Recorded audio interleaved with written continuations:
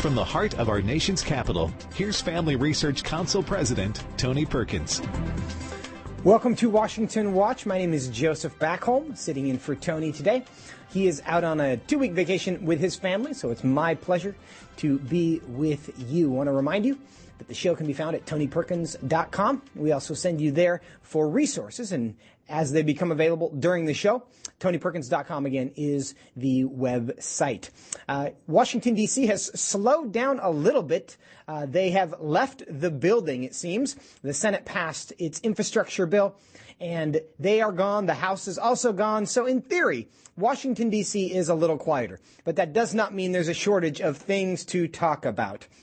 Today on the program, the Louisiana Attorney General has a new initiative to push back against big tech censorship and find out just how widespread it is. We're going to talk to him a little bit later today. In addition, the American Principles Project is also concerned about big tech censorship, and they have something that you can do to push back. What is their new initiative? We'll talk about that as well. And finally, one side says that it's child abuse to prevent a child from living authentically as the gender of their choice.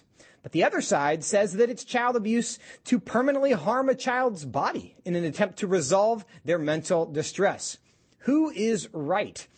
Dr. Quentin Van Meter will join us to answer this question. He has over 40 years of dealing with transgender issues.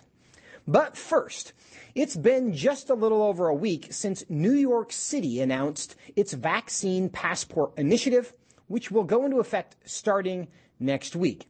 And local officials elsewhere are looking into similar mandates. Yesterday, the Los Angeles City Council voted to direct city attorneys to draft a law requiring people to have at least one dose of a COVID vaccine before going into restaurants, bars, gyms, shops, movie theaters, and other venues. And just a couple hours ago, San Francisco's mayor announced her city's vaccination mandate, which will take effect August 20th. Also, on Tuesday, D.C.'s mayor expressed her support for businesses requiring proof of vaccination, but noted that a policy like New York City's would not be effective if it was only implemented in D.C. alone. And on the heels of those remarks, a local official in nearby Montgomery County, Maryland, said officials in the region were in discussion about this. Having discussions with other regional leaders, and I support the development of a regional or statewide vaccination passport. It wouldn't do us any good just to do it in one county, but if the regional leaders are interested, and I know some of them might be, doing this together as a collective action would help make all of our residents safer. Could vaccine passports be coming to the D.C. area and a city near you? With me now to talk about this and more is U.S. Representative James Comer. He's the ranking member on the House Oversight Committee, and he serves the 1st Congressional District in the great state of Kentucky. Congressman Comer, welcome back to the program. It's great to be back. Well, tell me first, what's your reaction to these cities implementing or taking steps toward vaccine passports? Well, I'm opposed to vaccine passports in general. But when you talk about Washington, D.C., there are lots of unintended consequences that the local leaders don't think about or don't care about. First of all is that Washington, D.C. is our nation's capital. That would are they going to require any lawful citizen in America who wants to come petition the government to have a vaccine passport? That's a serious question that needs to be answered. And if they did, then that's violating the Constitution, because the great thing about the United States of America is any citizen has the right to go and meet with their representative or senator and petition their government. So this is another burdensome regulation that's unnecessary. It's another left-wing Christmas wish list item that the liberals in Washington, the socialists in Washington are trying to do. I don't think it's constitutional. I don't think it makes any sense. The science doesn't back up a lot of what they're trying to do, and I just am totally opposed to it, because I think that in Washington, D.C., our nation's capital, it needs to be open to every law-abiding citizen.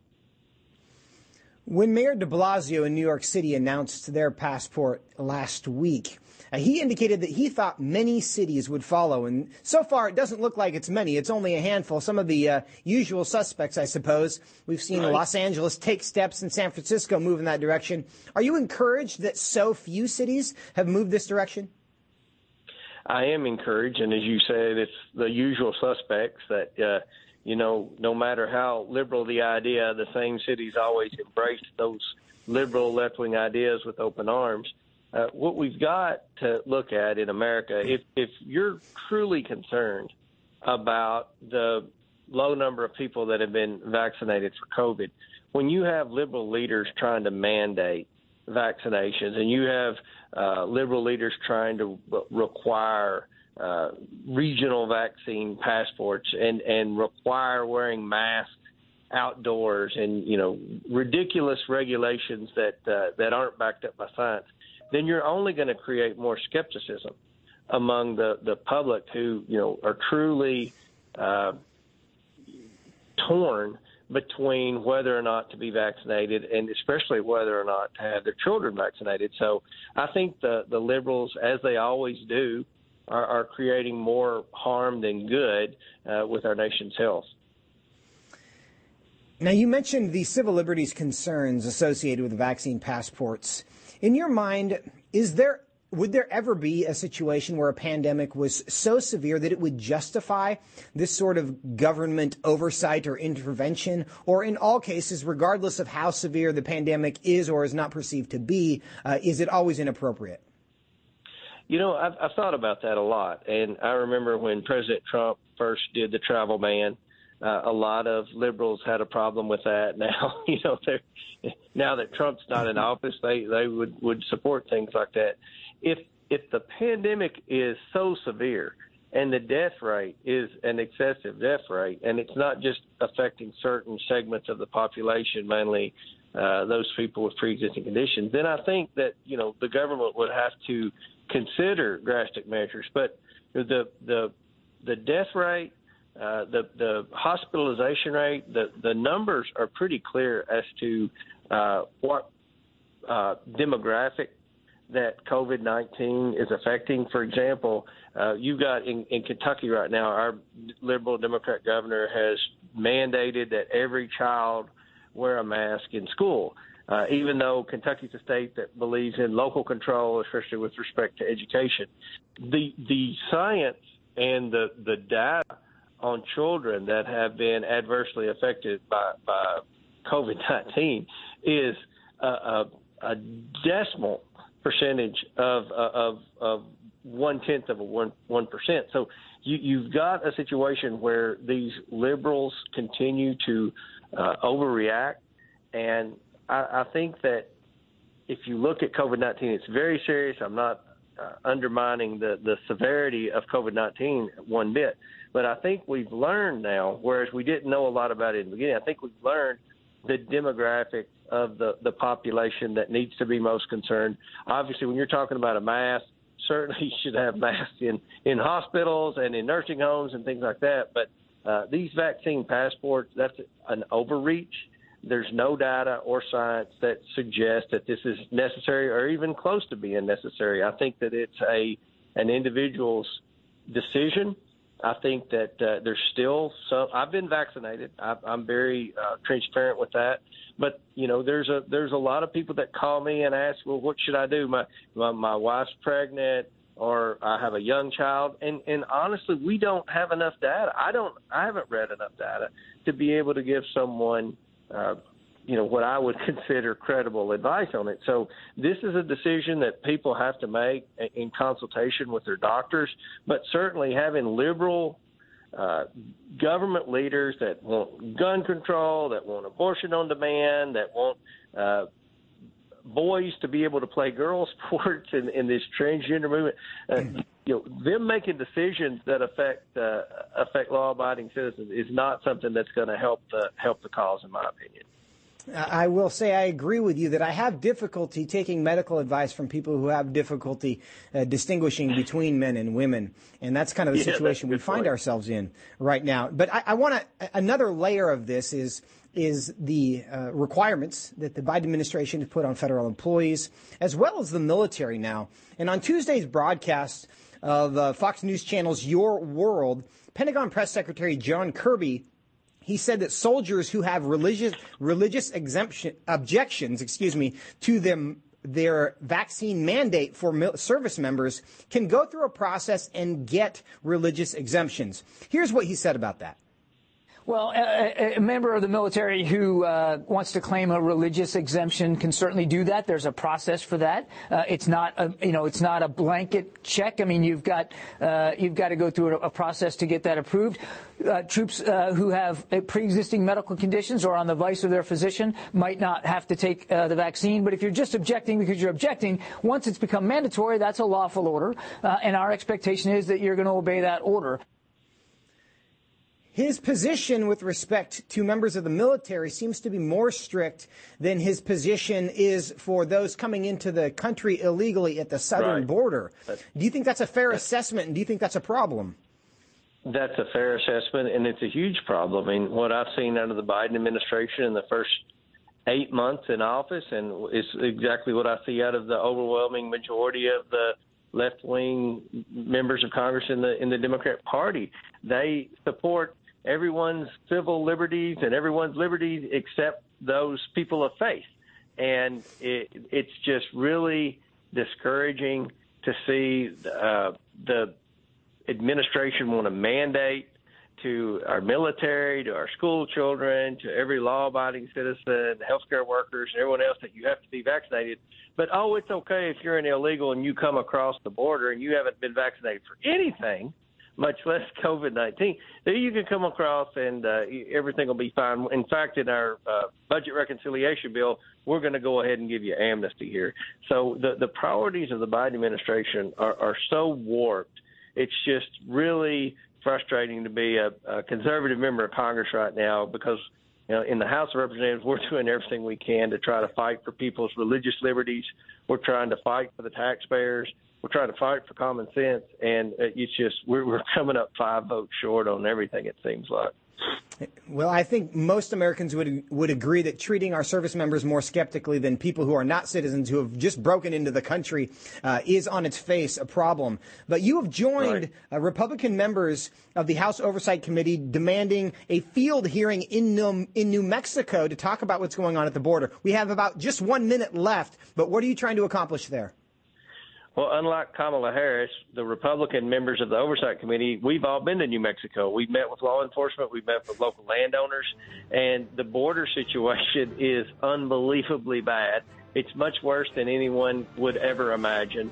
The administration's doing nothing to stop the illegal flow of aliens. And we want to have a committee hearing there to highlight exactly what's going on, let local people, let their voices be heard, and let America see what's really going on at the southern border. Congressman Jens Comer, we really appreciate you doing it, and we appreciate your time today. Thank you so much for being with us. Thanks for having me on. And coming up, as we transition from one form of abuse to another, there are a lot of stories of high-profile conservatives being censored by big tech.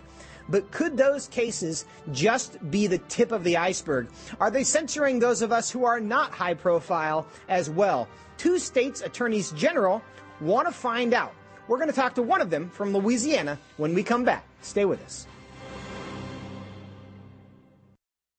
When it comes to reading the Bible, sometimes it can be difficult to know where to start or to understand how to apply Scripture to everyday life. There are also those passages that leave people scratching their heads, wondering what some things even mean and what they're supposed to make of it. We all know that Scripture is divinely inspired and given by God, and it's useful to us as God uses it to prepare and equip us to do good work for His kingdom, to grow us and to bring us closer to Him.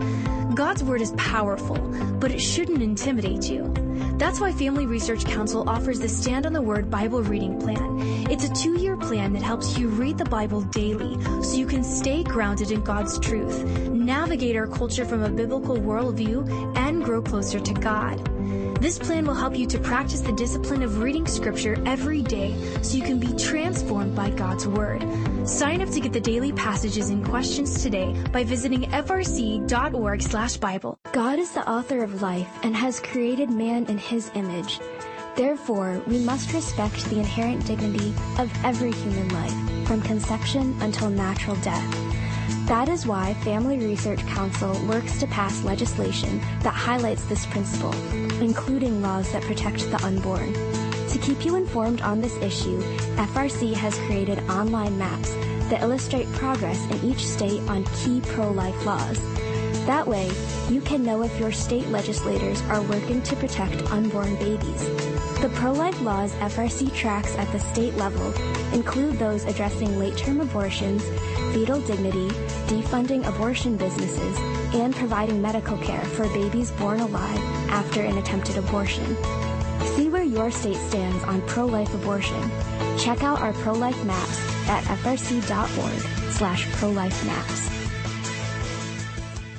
Most Americans believe they have a biblical worldview, but current research shows that only 6% actually have one. This means that most of our friends and neighbors, including those who attend church, don't think about the day's moral and cultural issues through a biblical lens. Increasingly, we see the disastrous effects of a culture that has rebelled against the truth of God's Word. That is why Family Research Council has launched the Center for Biblical Worldview. This center is an exciting new ministry created to help Christians develop and live by a biblical worldview, to understand why scriptures must be authoritative, and to equip believers to advance and defend the faith in the workplace, in schools, in their communities, and in the public square.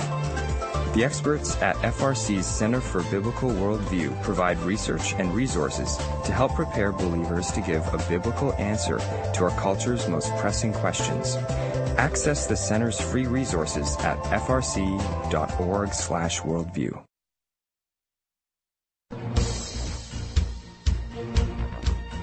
Welcome back to Washington Watch. Joseph Backholm sitting in for Tony today. When a high-profile conservative is censored, demonetized, or deplatformed, we hear about it. Just 2 weeks ago, YouTube removed a video FRC posted that featured an interview about the vaccination of school children without parental knowledge or consent. After the video's removal started receiving media coverage, YouTube backtracked and restored the video. But many conservatives aren't so fortunate. It's hard to really gauge how many are quietly being censored. Well, earlier this week, on Tuesday, the Attorneys General of Alabama and Louisiana launched an initiative to find out how far-reaching this censorship on social media platforms is. And here with me now to talk about it is Louisiana Attorney General Jeff Landry. Attorney General Landry, welcome back to the program. Well, thank you for having me, Joe. We are glad to have you. First, just big picture, what's the threat that you perceive right now from social media censorship? Look, I think the biggest existential threat to our republic and to freedom is actually big tech right now. I mean, with the amount of information that they are gathering and then selling and monetizing on consumers and citizens out there, the way that they are basically censoring content, some of which we find that content actually is the truth, and they label it as fiction, such as, a year ago when there were rumors abound and people were posting evidence that the COVID virus initiated out of a Wuhan lab and was genetically engineered, which now many reports, including those in what they quote as the mainstream truth-finding news, has acknowledged. That's the whole problem. The fact is the Internet was supposed to be about connecting people, allowing ideas to go back and forth, allowing for honest, open discussions. And yet what we find is that big tech has really just created a one-way conversation. What's your response to the argument that, well, these are private companies and they have First Amendment rights, and these are private platforms, and therefore they have the right to do whatever they want as private businesses. What's your response to that argument? Well, look, I've always believed that they move their information through the same types of networks as the major telecoms, who are heavily regulated, right? Again, all IP addresses are a 10-digit address. Those 10 digits are 10 digits because that's the same 10 digits that a phone number subscribes to, and that telecoms, telenetworks utilize. We regulate them. We don't allow them to just basically infringe upon citizens' rights to either access what they say. They're heavily regulated. So are broadcasters such as radio networks, the one we're discussing right now. Again, remember that big tech, without that bandwidth, they don't have the ability to apply their platform. And so they're not just a mom and pop shop. I think that part of the problem is they've shielded themselves behind Section 230, which limits their liability. So there are layer upon layers of problems that arise, and they just can't wave this private corporate flag. I think you make a really good point, and for those who are not intimately familiar with Section 230, essentially these companies are immune from liability that they might otherwise be exposed to, and the government has given them that immunity, so they really are treated differently than other private companies who haven't been given a specific legal immunity. But we're talking to Attorney General Landry from Louisiana, and now I want to hear a little bit about the initiative that you have trying to find out how big this problem is. What are you guys doing down there? Yeah, we have joined with my great friend and just outstanding Attorney General Steve Marshall from Alabama, him and his staff, and together at the Louisiana Department of Justice and our great staff came up with an idea that we'd like to know, right? We know that this is occurring, but what the volume, how frequent is the censorship occurring? What is the censorship actually, who is it actually affecting? We have no way to measure that particular metric. And so we came up with an idea. We're going to try this initiative, see if we can garner and encourage people to basically report the censoring to us so we can, again, try to measure that particular metric and determine what kind of legal action we may be able to take. Tell me about the status of your project. I know you've recently announced it. Is it actually live, or is this a situation where people could report things to you now, or are we still waiting? Yeah, no, my understanding is we've gone live. We put out some information. People can find it there on our website at agjefflandry.com. They can go to our Facebook. They can follow us on the same social media. We're trying to make sure that we police. And we can encourage people to report that information to us. Now, again, that website is agjefflandry.com, but you can also go to tonyperkins.com, and we will link there to the resources that he's referring to and places where you can file those complaints. And now, Mr. General Landry, do you have an expectation of what you're going to find here? Do you think that this is widespread even just among the general public, or do you think it's something that more likely just happens to high-profile voices on the right? Yeah, look, I think you're going to find this not only affecting high-profile people like Senator Rand Paul when YouTube took down 2 of his videos this week and put him in basically YouTube jail, to basically the average citizen. And I think it involves both, what you would call political content as well as other content as well. And that's the problem. Does this dive down into consumer-type products and services and things that people say about different particular companies? Does it affect, are they censoring people who talk real well, highly about the great benefits of fossil fuels and the oil and gas industry and our other energy industries? We don't know. That's what we're hoping to basically find out. It's kind of a beta test.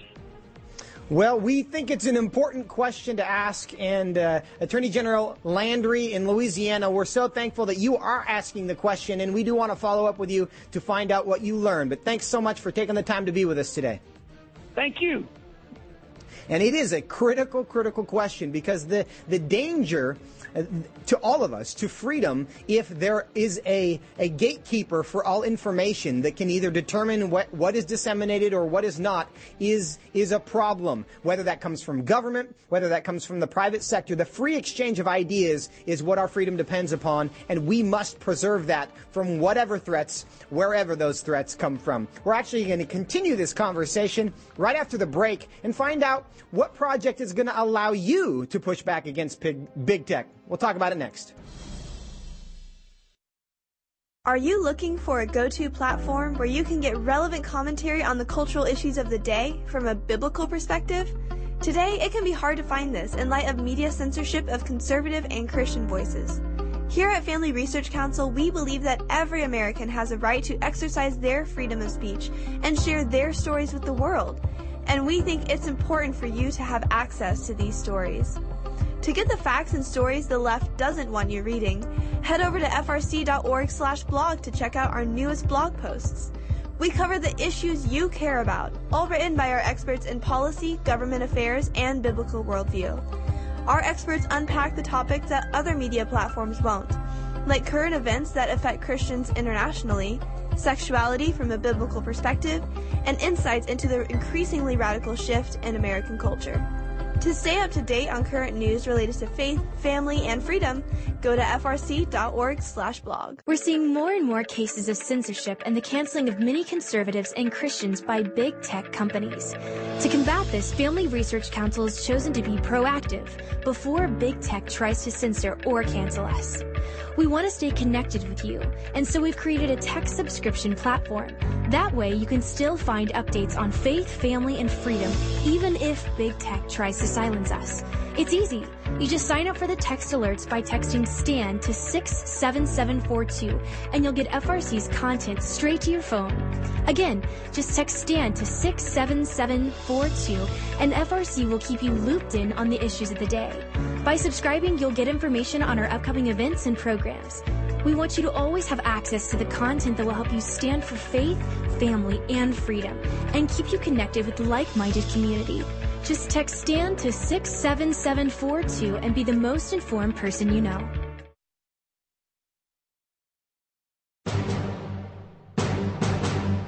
Welcome back to Washington Watch. My name is Joseph Backholm, sitting in for Tony today. We mentioned in the last segment how FRC was recently censored by big tech. And of course, we are not the latest example. Conservative podcaster Allie Beth Stuckey and conservative blogger Eric Erickson landed in Twitter jail last week after referring to New Zealand weightlifter Laurel Hubbard with male pronouns. Also last week, YouTube removed a video from Senator Rand Paul's channel that featured an interview in which he talked about the science behind masks. Here's what Senator Paul had to say on the Rumble video platform about that event. YouTube said the video violated their policy because of my comments on masks, and that they don't allow videos that contradict government's guidance on COVID. YouTube may be a private entity, but they're acting like an arm of the government, censoring those who present an alternative view to the science deniers in Washington. People like Dr. Fauci, who have lied to the American people time and time again about masks. It's incredible to me that they would not allow a medical doctor who is in the U.S. Senate from having a conversation questioning the effectiveness of masks. Yet here we are. Is there anything that we can do about it now? Joining me to talk about something this group has done is John Sweppe, Director of Policy and Government Affairs at the American Principles Project. John, welcome to the program. Hey, thanks for having me, Joseph. Hey, so glad to have you. Before we talk about the initiative, we've highlighted some examples here. Is there any other things that have happened, examples of censorship that have really troubled you, that have caused you guys to take this step? Oh, absolutely. This has actually been going on for a couple of years now, but our organization, American Principles Project, we had a super PAC that was running ads in multiple swing states, and Facebook repeatedly took down our ads, fact-checking them as false. One of the most notable ads was an ad that talked about how Biden wanted to have men compete in women's sports. And Facebook took it down, saying that it was missing context. And of course, as we know, on day one of his administration, Joe Biden signed an executive order that allowed men to participate in women's sports. So, this is part of the problem. We have these oligarchs in Silicon Valley trying to be the arbiters of truth. And that's not how America works. We are a country where we have these arguments in the public square. We debate them. If somebody's saying something you think is false, prove it. Go make an argument. And that's not what's happening now, and it's very dangerous. No, I think you're right about that. The debate is where we all learn. And once we get to a point where debate is no longer allowed because, quote unquote, the science is settled, we're in a very dangerous place. And I think the left has kind of determined that about almost every issue, that there's no longer anything to learn. And therefore, we're all done learning. And obviously, we shouldn't be done learning. Last segment, we talked to the Attorney General from Louisiana about what he's doing down there. But those of us who are not attorneys general or otherwise elected officials, is there anything that we can do to push back?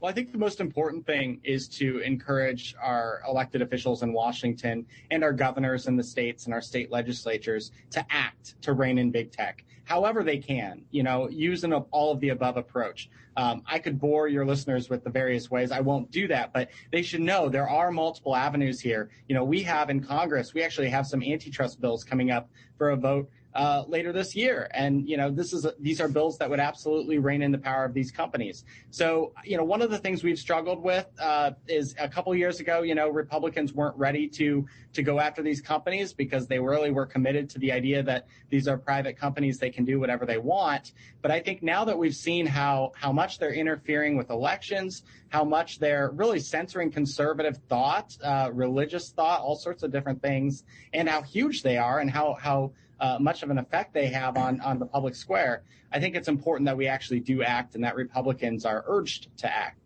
And so seeing Senator Paul, in that clip, I think that's really an encouraging sign. Yeah.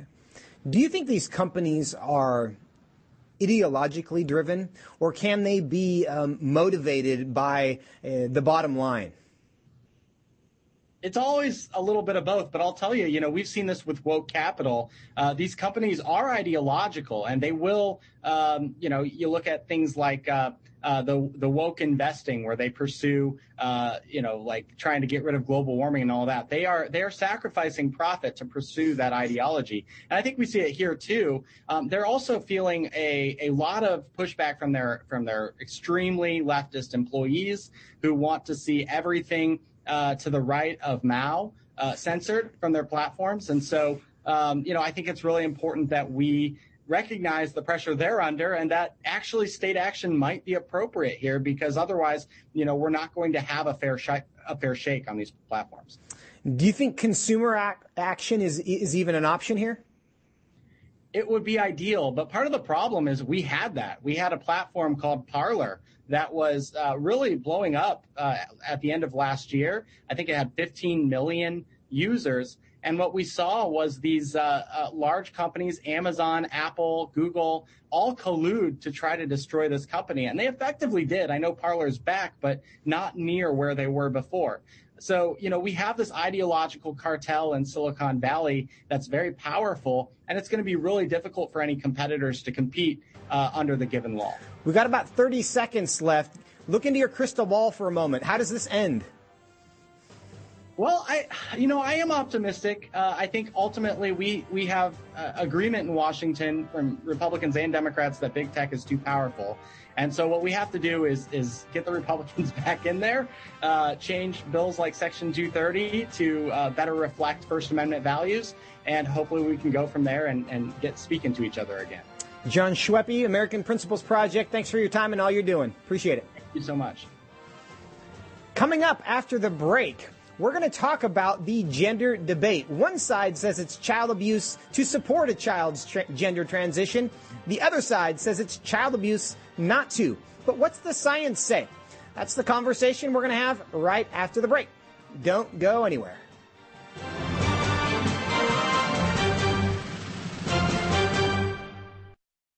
What is religious freedom and why should you care about it, both domestically and internationally?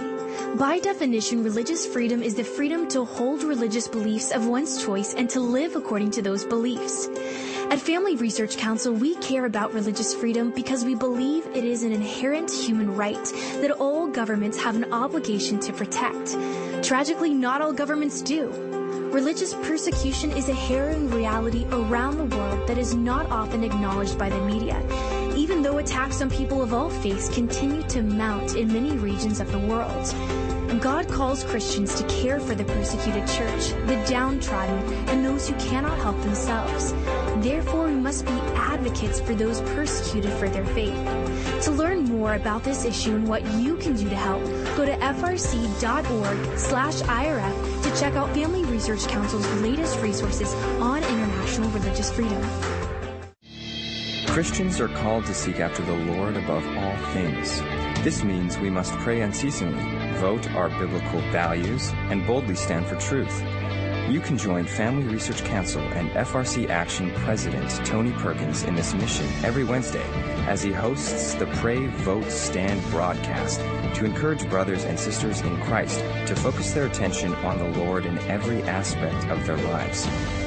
Pray, Vote, Stand will help equip you to stand for biblical truth in the midst of a confusing time in our culture. Tony is joined by experts, elected leaders, and Christian leaders for this weekly program to help you see through the fog created by the biased mainstream media. This year, let's commit to pray for our nation, to stand for truth, and to seek the Lord first. To watch the Pray, Vote, Stand weekly broadcasts, visit PrayVoteStand.org. That's PrayVoteStand.org. Want honest and in-depth commentary on what's going on in our nation's capital and around the world? Join Family Research Council President Tony Perkins live every weekday by tuning into Washington Watch. You can listen to the show whenever it works for you. Go to TonyPerkins.com to stream episodes on demand or listen by radio through American Family Radio Network, Bott Radio, the KTLW radio network, or independent Christian radio stations across the country. On the show, you'll hear from guests like Mike Pompeo, Senator Marsha Blackburn, Pastor Jack Hibbs, Ben Carson, Senator Josh Hawley, Sissy Graham Lynch, and more. Get a trusted perspective on the news of the day by tuning into Washington Watch with Tony Perkins at TonyPerkins.com. Again, that's TonyPerkins.com.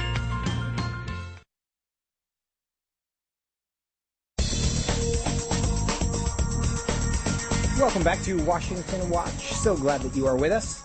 Joseph Backholm sitting in for Tony today. Yesterday, the head of the Texas Department of Family and Protective Services followed up on a request by Texas Governor Greg Abbott about the genital mutilation of children.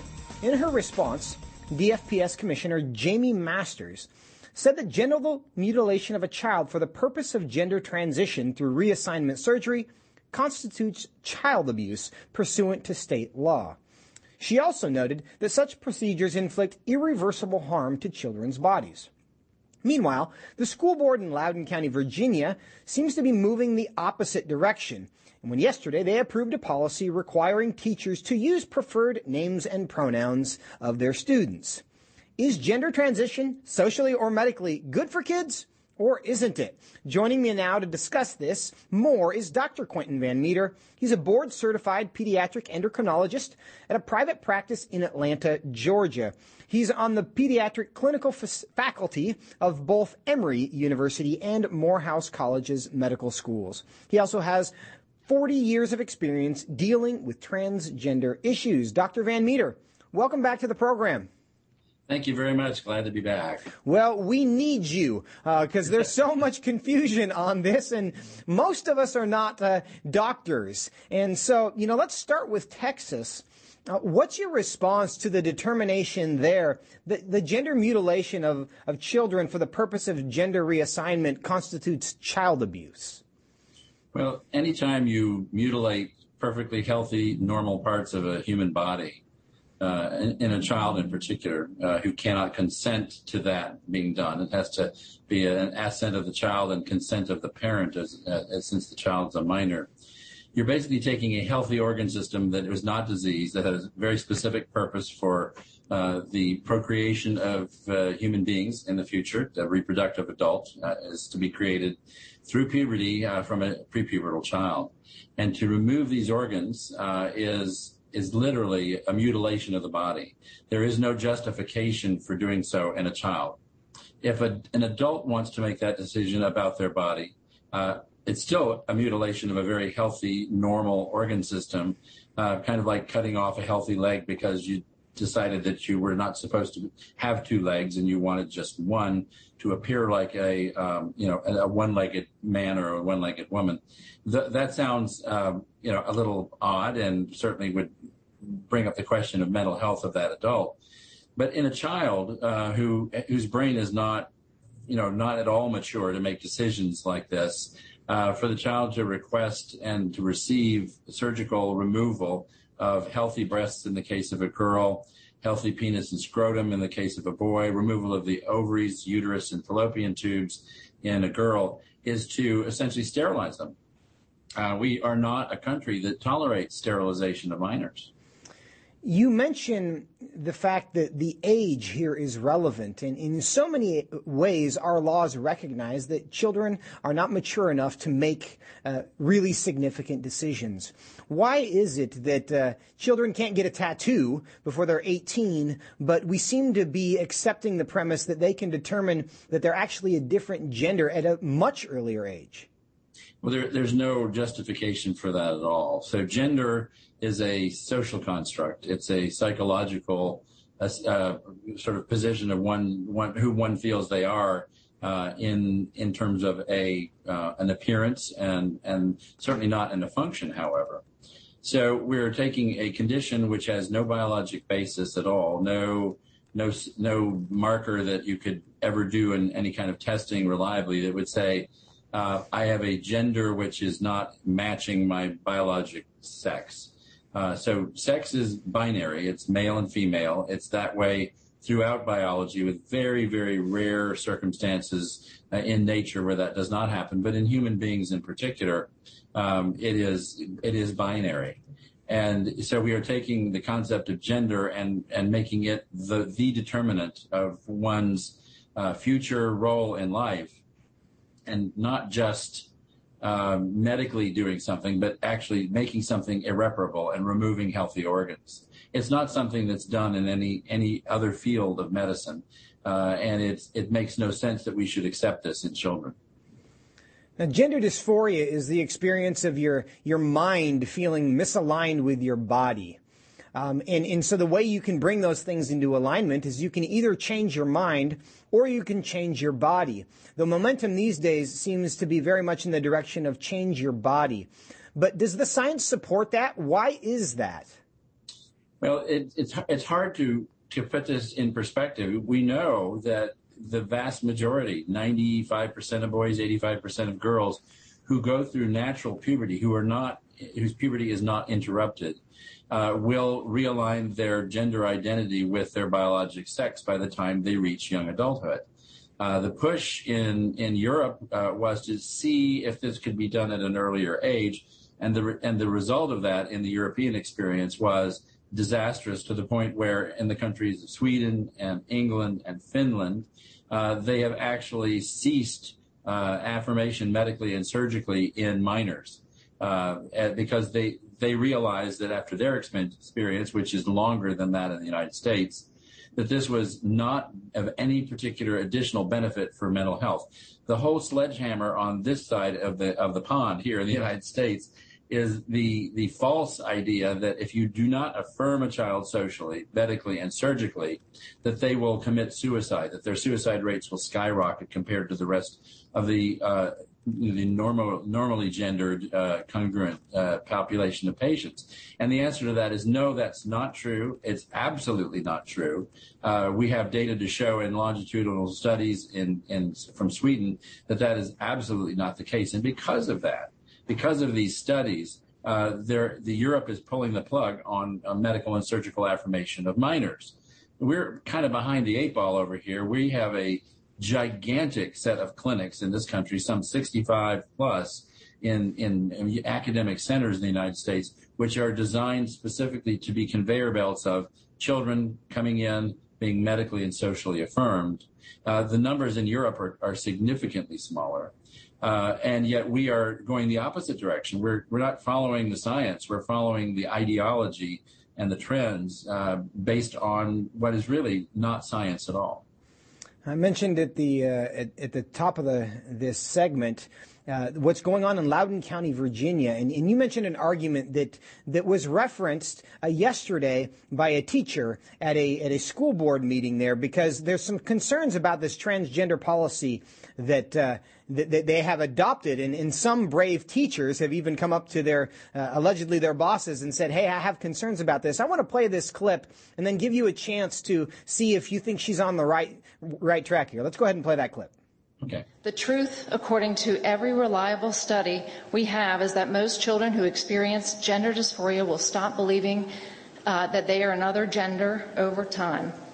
Many of those children are also experiencing another mental health condition or trauma. Again, that child deserves loving support and care. The policy requiring teachers to use gender pronouns based on identity rather than sex without any substantiating evidence hurts teachers by forcing them to tell a child that something that they believe is not true.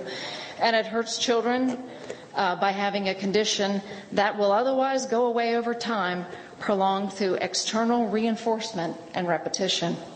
That violates my faith and my commitment to love the kids entrusted to my care. I want to deal with the first part of that, her understanding of what, first with you, her understanding of the science there. Do you think she's on the right track? Is that firm ground?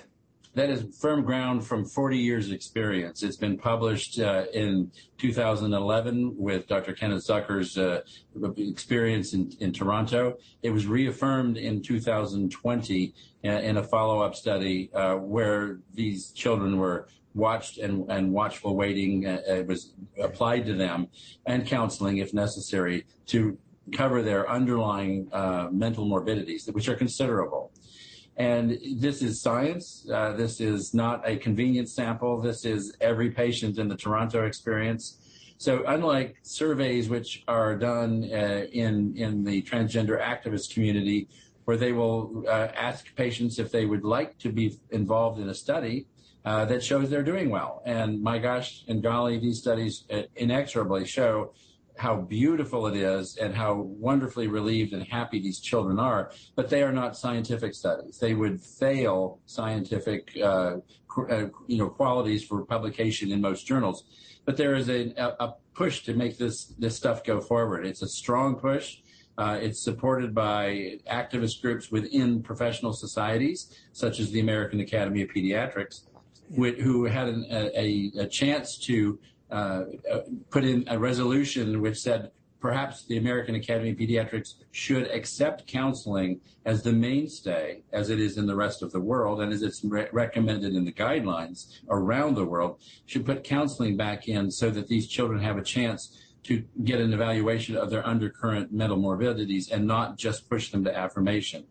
80% of the people attending the American Academy of Pediatrics forum, which brought this, to which this idea was presented, agreed with that. But the leadership of the American Academy of Pediatrics said, no, we don't agree with that. It shall not be a resolution we take on. And that is against the majority membership of the Academy. Some 67,000 members are represented in this forum. And their representatives wanted this, the mental assessment and treatment to be reinstated as the mainstay. And it was essentially the majority wanted that, and the leadership just said arbitrarily no. We've seen a lot of examples of the scientists who don't seem to be that interested in science. And if the conversation or even the questions are ones that they're bothered by, they seem to be shutting that down. I want to get to that in a second. But to the gender clinics, transition clinics are popping up all over the country. And they're, of course, run by doctors, presumably, who would have a different take on the science than the one you're giving us. Are they simply relying on these self-reported studies that to justify this new industry that is popping up around the country? Absolutely. It's very convenient that the studies are done and published by the same individuals who run the clinics, who are the advocate side, and they will not dialogue with anybody in the rest of the endocrine community who has a contrary opinion. Everything is shut down. It's very difficult to get things published. People in academia who are in concert with the idea that watchful waiting and counseling is the world's best response to a child with gender dysphoria, they are essentially threatened with loss of employment and loss of publication in the future. So it's a really dog-eat-dog world where, if you are contrary in opinion, much like other things that are going on in the world today, big tech and will shut you down, and you can't present. Your ideas are called contrary and misinformation, and you are basically shoved aside while trying to really speak and open up and get some information out to the world that's real science. There really does seem to be a theme here. Now, you mentioned earlier how differently the issue is being treated in Europe right now, where the medical community seems to have pivoted a bit based on the results of their research and experience. But we're not seeing that necessarily in the States. Within the medical community, is there a divide within those who are not like public, or are those who object to the direction that things seems to be headed, are they just keeping their mouth shut, or is there a sincere debate within the medical community about whether or not this is actually good for kids? There is no debate, okay, because when we, on our side of the issue, the side that the rest of the world is come to believe, and which has been proven in publications and experience over the past 40 years, when we request a forum, an opportunity to have an open conversation in front of our colleagues, we are not allowed to do so. I have proposed for the past 5 years that the major medical endocrine conferences in the United States have such a forum. I have written to the meeting planners. Most recently, I wrote an email to the meeting planner for the Pediatric Endocrine Society upcoming meeting next spring, that this would be a novel and extremely appropriate thing to do based on the fact that no such dialogue has ever happened yet. It's never been allowed to happen. And the Pediatric Endocrine Society could be on the cutting edge of science and education by allowing such a forum to occur. It's just I get no response whatsoever. I have been canceled in the grand rounds in Pennsylvania at a regional hospital at University of Pittsburgh Medical Center because I am labeled as a hater and a bigot because I chose to present the side of the issue that the rest of the world believes in at this point in time, that affirmation is not, it has many, many harms to it that should be considered. And so it's very easy. We don't have the levers of power in our hands right now. We're working against a Goliath, and we don't want to give up. We're very dedicated to these children who definitely are passionately in need of care, and we want to give them the correct care. Dr. Quentin Van Meter, we really appreciate your time and your commitment to these children and your courage in speaking out, because there's lots of evidence of how difficult that is. So really appreciate you being with us today. Thank you very much for having me. And just to remind you of the other stories that we have covered this week, the American Academy of Pediatrics wouldn't even let exhibitors at their conference who were going to express a contrary view. And Dr. Van Meter there, of course, is expressing a contrary view, one that is supported by actual science, that all of his colleagues in Europe are learning. Yet, so much of the American medical establishment doesn't want to hear that story. That's the problem. So the theme of the day's program is silencing information that is inconvenient. And all of this just requires us to be courageous, to not back down even though it's hard. That's how we preserve our freedom. That's how we protect our children. And we'll continue doing that and look forward to talking to you about it tomorrow on Washington Watch.